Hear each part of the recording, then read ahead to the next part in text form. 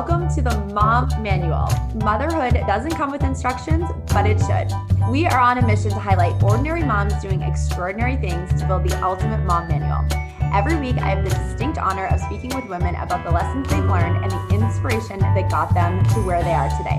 Join us for a conversation that will spark creativity, provide actionable tips, and celebrate the ordinary and extraordinary moments of motherhood. The Mom Manual starts now.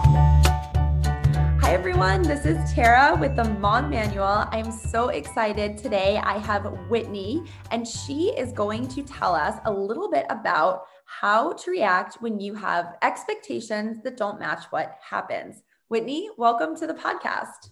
Hi, Tara. I'm so happy to be here. Thank you. Can you tell everyone a little bit about you, what you do, just a quick background? Yeah, I am a mommy blogger and influencer, and I have 3 kids, a 5-year-old daughter and twin 2.5-year-olds, a boy and a girl. And they are my life. I love to just do fun things with them. And also, on my Instagram, I talk a lot about like real life and how it's messy and fun and beautiful and hard and all of those things combined. And that's just that's what we talk about over there. And it's so much fun for me. I love it. I love that.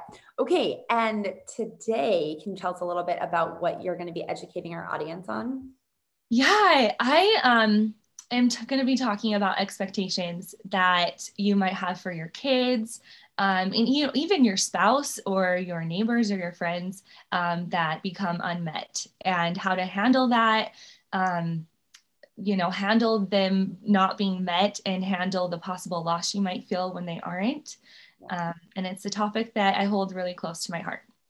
Yeah. Can you give us a little more context on, so it's pertaining to your son, Ezra, and I know we're not going to go all the way into what is going on with him, but can you give listeners as much as you can so they have a framework of like where we're talking about these tips from? Yeah. So my son is 2.5, and back in April, when he turned 2, we were told he has some learning disabilities and a possible diagnosis that is, in my mind, a very difficult one to hear. And when I heard this diagnosis and the struggles he has and will possibly have for the rest of his life, it was devastating for me. I felt a large amount of loss when I heard that. And it took me a while to realize why it was so hard for me.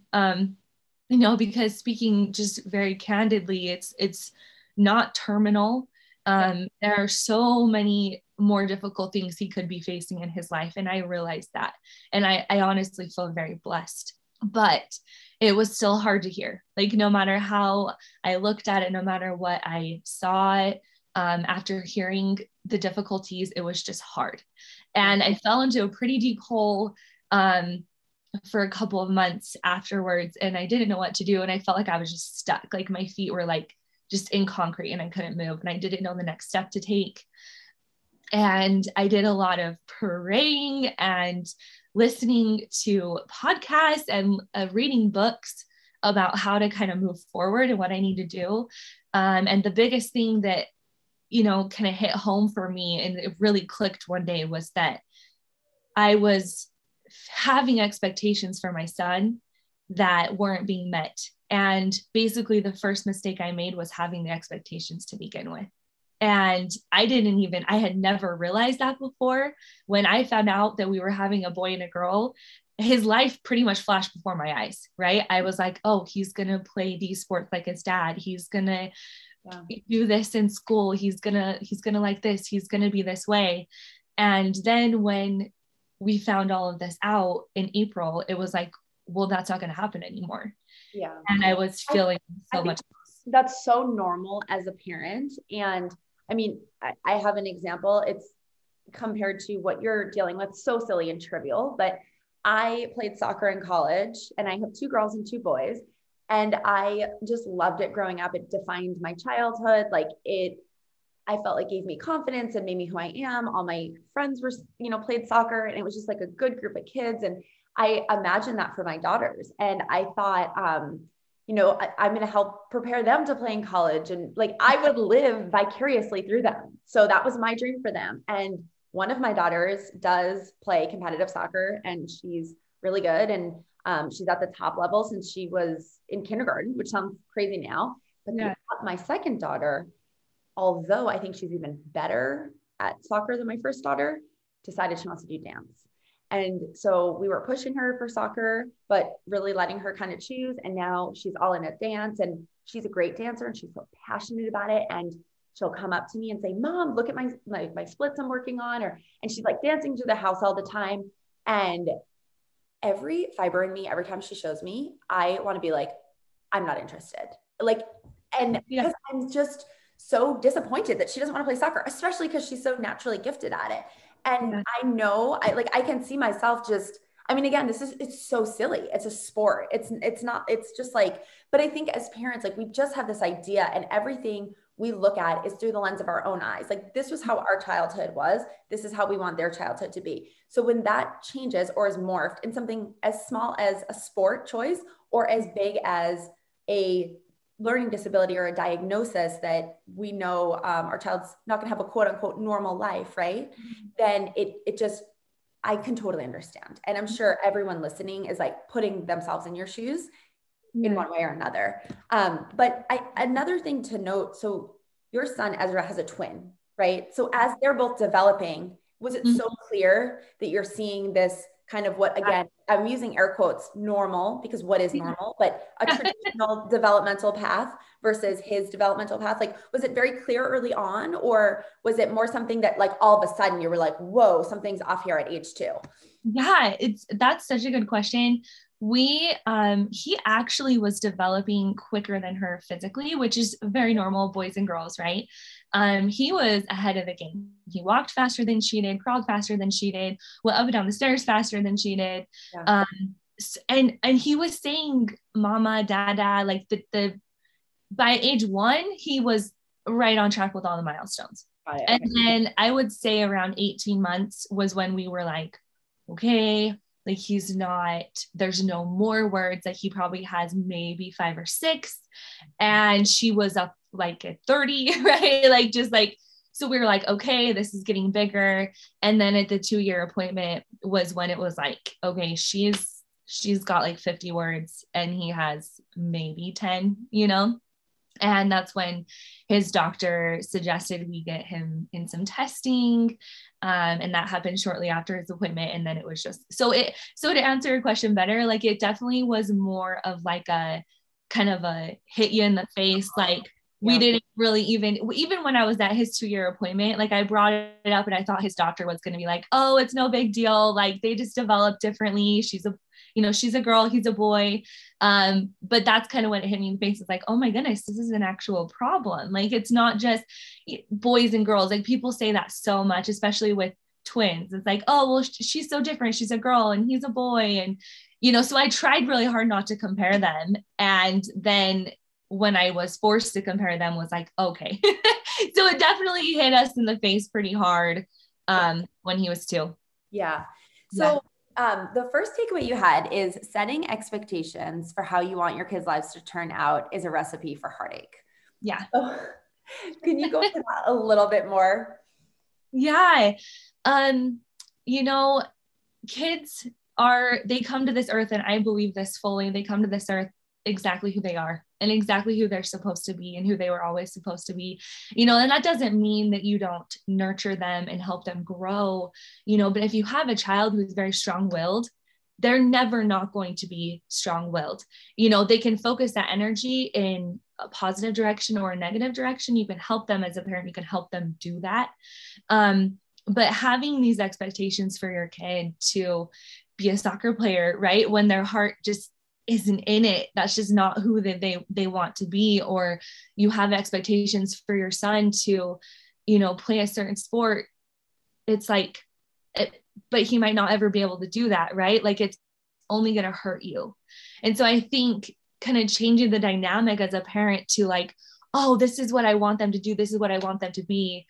Changing it from that to this is, I'm going to help them be exactly who they want to be. And I'm going to help them be the best version of that person is going to make it so if they decide to be a chess player and you wanted them to play football, it's okay. You're not going to be heartbroken because that want of them to play football was never there, right? It's like, it's just, you don't have that expectation. You just want them to be exactly who they are and the best version of that, you know? So I just think heartache comes when you set those expectations without their go ahead, right? Like I said, I had these expectations for my son before he even came to this earth. Yeah. I knew the second my gender reveal, I remember it like it was yesterday. I had all of these feelings come flooding in and all these things I hoped he was going to do with his life. Yeah. And that was what created that heartbreak for me in April. Yeah. So what would you say to that parent that is, you know, maybe pregnant now and they're thinking about this, or like, how do you, because it's so natural for us, again, to want this because it's what we experienced, right? And we like live our kids' lives through the lens of our life. How can you say you could change that, or like, you know, what advice would you have for that? Yeah. Oh man, that is such a good question. I would say the second you have this desire for them to do a certain thing or develop a certain skill, just stop yourself and just stop, because it's natural. Like you said, it is 100% natural to have dreams for your kids. That is literally like, I think how we are programmed as parents. Yeah. But it's something that it's going to happen. You're going to have these dreams. You're going to have these wishes. You're going to have these thoughts of, oh, my daughter, when she's 5, I'm going to take her to get her ears pierced and we're going to go get kisses and all these things, right? Stop. Just stop right there and be like, you know what? She might not want to do that. She might truthfully not want to get her ears pierced. Yeah. And I can't expect that. And I can't be upset with her when that doesn't happen, because that's not her fault. That's who she is. That's just simply how she came to this earth. You know, maybe she's more of a tomboy. Maybe she just is scared to get her ears pierced, right? Yeah. Just simply stop dead in your tracks and think of how maybe that might not happen, and try to accept that before they're even born, and, you know, not try to get them to live up to something they simply can't do.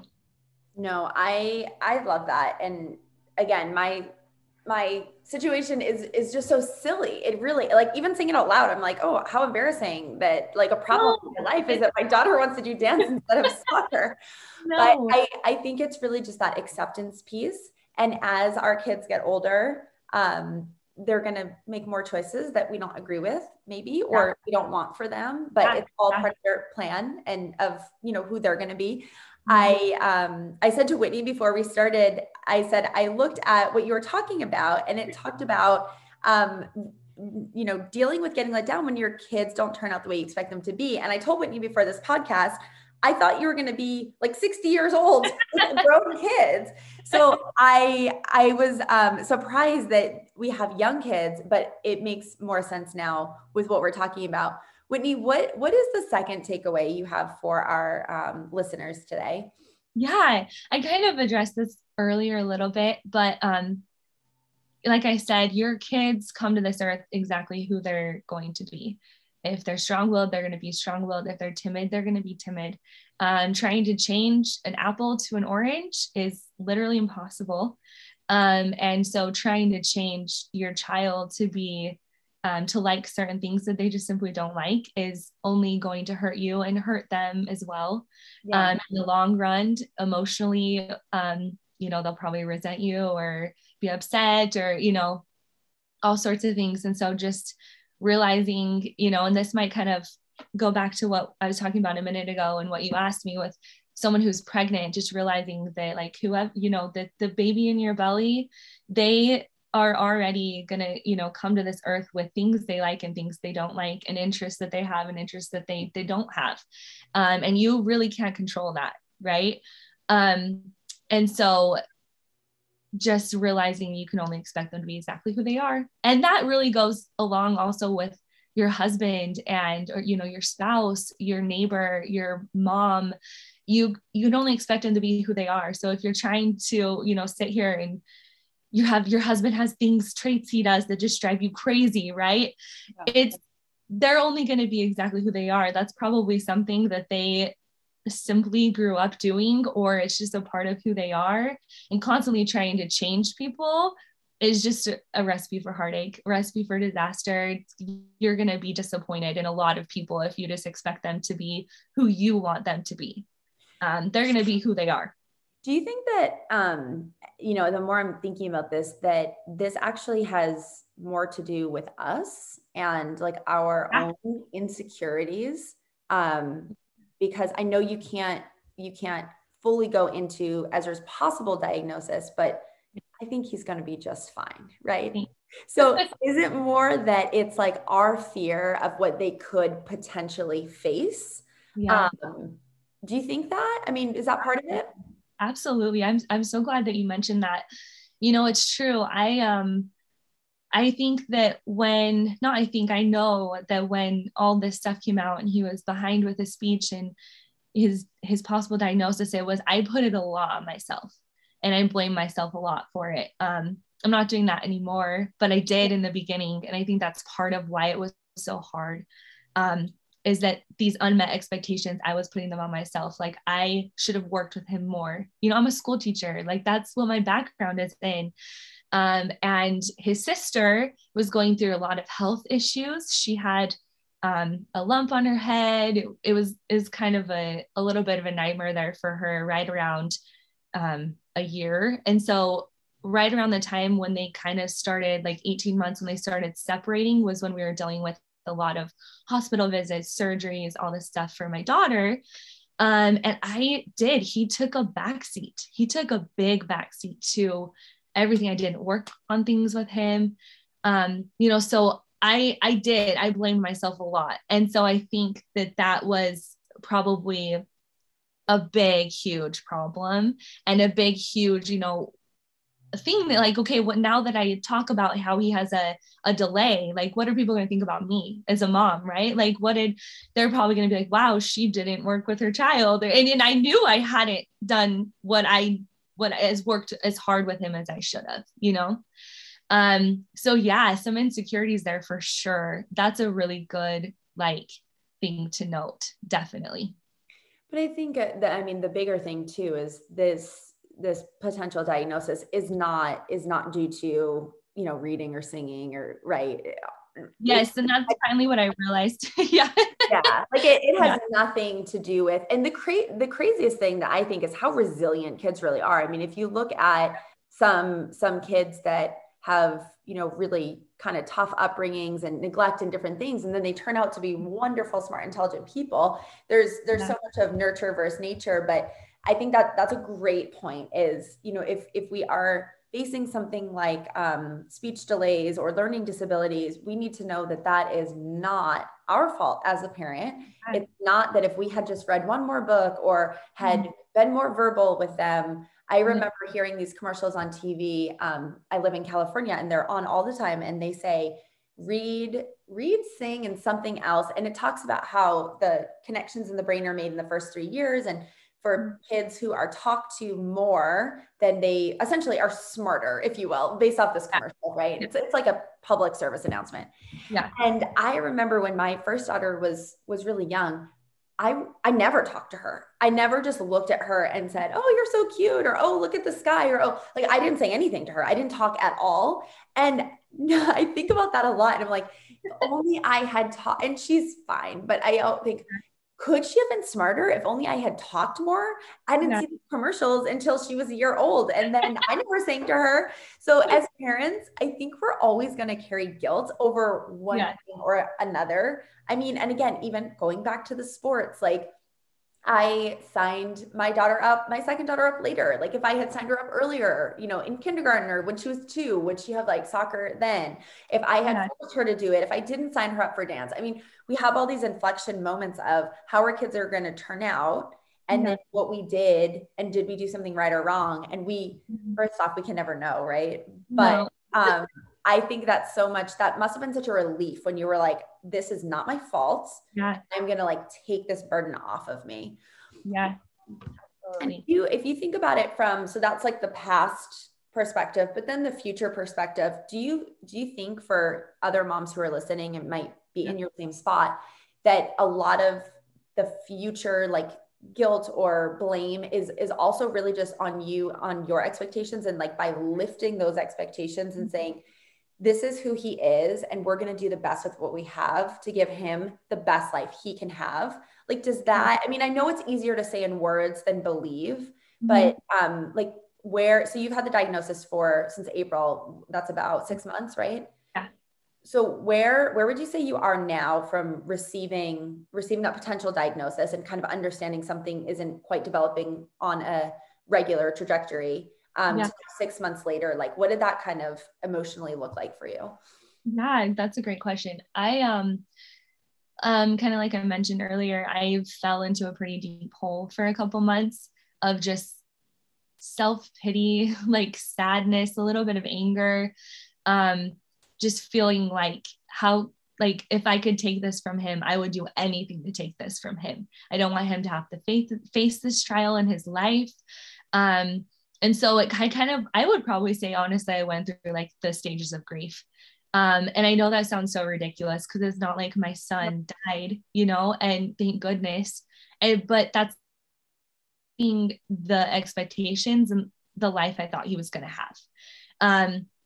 And so going through those stages of grief and then having a lot of conversations with my husband, coming to this, and like I said, books and podcasts, coming to the realization that I had these expectations. And then it took me probably 2 or 3 weeks to really believe that, there's nothing honestly that I could have done, that he came to us exactly how he is and exactly how he's supposed to be. And that this was a trial we were facing because we were supposed to be facing it, and that we'll be okay and he'll be okay. And then once I realized that, it's now just been reminding myself every day that we got to take this one step at a time, and we've got to put one foot in front of the other and keep pushing forward and helping him how we know how. Because trying to reverse the diagnosis or trying to make it so it's just not something he's ever going to struggle with is, false hope. Honestly, like it might happen, but it might not. And this might be something we're working with him for the rest of his life. Yeah. And if that's the case, then we are going to make it a beautiful and happy life. And we are going to do everything we can for this little boy. And we are here on this earth with the ability to be able to do that. Yeah. I fully believe that I've got the skills and the knowledge to be able to do that. I just need to find it. And I just need to have the faith that it'll come. Yeah. And that really goes into your third takeaway. So take unmet expectations one step at a time, not focusing on the big picture, just focusing on each moment at hand and finding the smallest wins in that moment. Whitney, can you tell us a little bit about, again, a lot of this is like, oh yeah, that's obvious, but there's such a big emotional burden around taking it one step at a time. And for your family and your son, what does that mean? Is that focusing on just the happy moments each day? Is that like looking forward to a next milestone? Like, what does that mean for you guys? Yeah. It means for me, and part of my healing process was honestly coming up with a plan. I had to have a plan. I needed to know what I was going to do to take that one step at a time. And for us, it looks like I get 15 minutes a day with just him to do therapy. My husband helps me with that. He comes and he takes the girls, takes them on a walk, takes them outside. My mother-in-law is amazing. She comes weekly to help me do that. And my mom does as well. It's asking for help. And I had to ask for help, which I don't like to do, but I had to do that because I knew that if I gave him 15 minutes of that undivided attention with as a twin, you just don't get a lot of, right? That was something I could do, that I could control. Because I can't control the outcome, right? That's kind of this whole thing is I can't control the outcome. The expectations, like the only expectations I can have are for myself and what I can do. And what I can do is spend 15 minutes of undivided attention of therapy with him every day and take the little wins. Yeah. If he says and learns a new word, I'm going to hold on to that and I'm going to think about it all day and I'm going to think about it all night and I'm going to dream about it and I'm going to thank Heavenly Father that it happened. Even if it was one word, One word is one word, right? That's a win. That's something he wasn't doing 6 months ago. And I'm going to revel in that. Right. Like if kind of like how you can, what I was doing, honestly, when I first found out his diagnosis, I was reveling in the negative, and I was reveling in the thinking about it and just festering with it and sitting with the negative so much that it kind of took me over. And now I'm just vowing to sit with the positive, and any win that happens that day, I'm thinking about it all day long. And there's been hard parts too. There's been some setbacks since he was diagnosed. It hasn't all been up at all, but it's just focusing on the good instead of the bad. Yeah, there's so many things you said that I want to break down and love. So I think having a plan is amazing. In my family, I always tell my kids, I think when my kids are going to be older and someone's gonna say, what was your family motto? It'll be this. So I always shout out, how do we eat an elephant? And they all yell back, one bite at a time. And I love it. When we look at this situation, it feels like an elephant, right? But if you can break it down into bite-sized pieces, like having 15 minutes a day, maybe you're making a medical plan, you have a family plan, you have in-laws, you have the help, like you have a very digestible plan. And then you can take that plan and every day you can execute that plan. And if you can win that daily plan and then celebrate those wins, like that's your plan. And that, now you have these benchmarks to follow. I love that so much.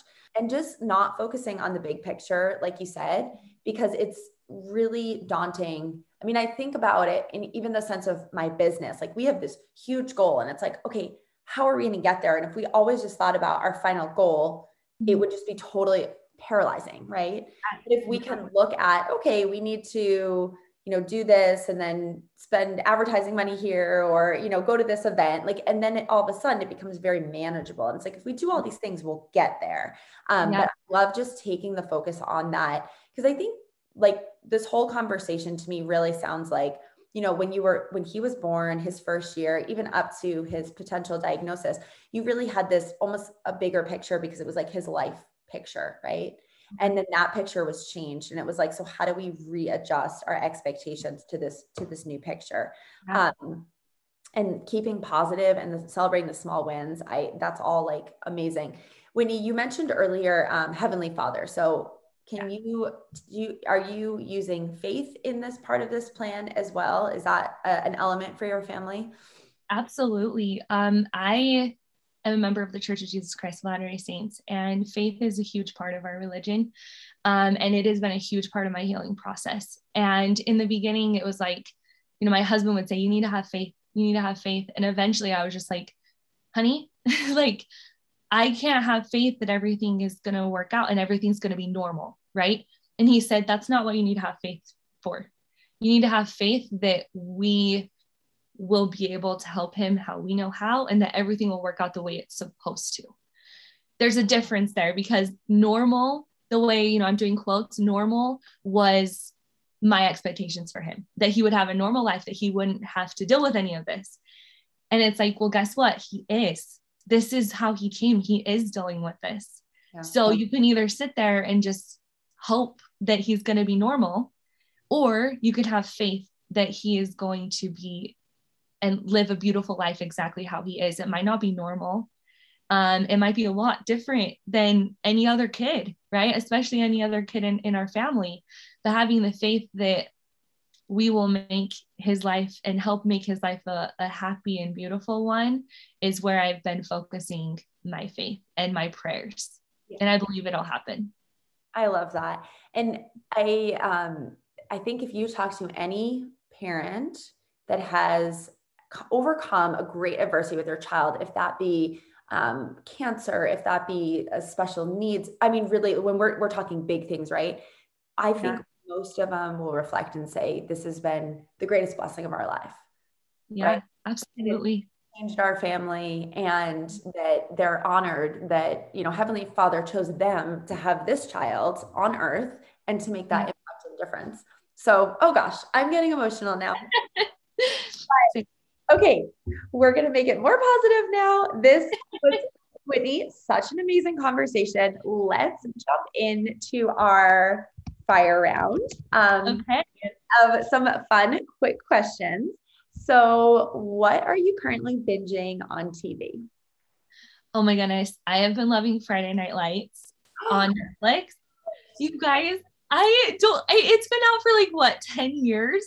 And I just started watching it and I'm like, oh my gosh, it's everything for me right now. I love it so much. Have you watched it? That is so funny. I had never seen it. I love Connie Britton. Yeah. And yeah, I probably watched I had got my COVID shots and I was like, oh, I'm so sick. And so I got it on a Saturday and like I laid in bed all day one Sunday and watched, I think, like 10 episodes in a row. But yes, that is such a good show. So good. Yeah. Okay. What is the most recent book you read? Oh, that's a really good question. How about listen to or I love I love your podcast. I've listened to all the episodes that you've done so far, especially preparing to come on here. But I also love Jody Moore, her podcast on it's called Better Than Happy. I like that. She was actually one of the podcasts I listened to when I was going through this. And it helped me a lot. It honestly really helped me a lot. Her podcast did. I'll have to check that one out. Okay. Yeah. Best productivity app. What do you use to stay organized in your life? You know what? You're going to think I'm so lame, but I am all about the planners that you write in. Like, I don't even really love anything digital. I'm so old school. Yes. I don't have my planner with me right now, but I write everything down. My husband thinks I'm so silly because he's like an Apple guy. He's like, everything is like digitalized, right? I love writing things down and looking at it and checking things off with pen. So I love that. Yeah. I do use my reminders app a lot. If you're looking for a specific app, I put things in there. Like every hour of the day, I have something like I need to get done in the app. Love it. What is your go-to de-stressor? Oh man, I would say a bath and a podcast. Just good old bath. Honestly, nothing crazy. I mean, I might like sneak some chocolate in there while I'm in the bath because you really can't beat that. But yeah, that helps me so much. There's always a top one that I hear. I need to take more back. Whitney, yeah. Thank you so much for coming on today. If people want to follow your journey, where can they find you? Yeah, I am most active on Instagram at WhitJXOXO is where you'll find me. But I do have a blog as well. It's called Beauty Baby in a Budget. And it's at www.whitjxoxo. But you can find me on Facebook and Pinterest at WhitJXOXO. That's just my handle for everything. So we have fashion, baby, and beauty on a budget. We all want to be on a budget, so that is good things. Right? Whitney, thank you so much. Have a great day. Oh, you too.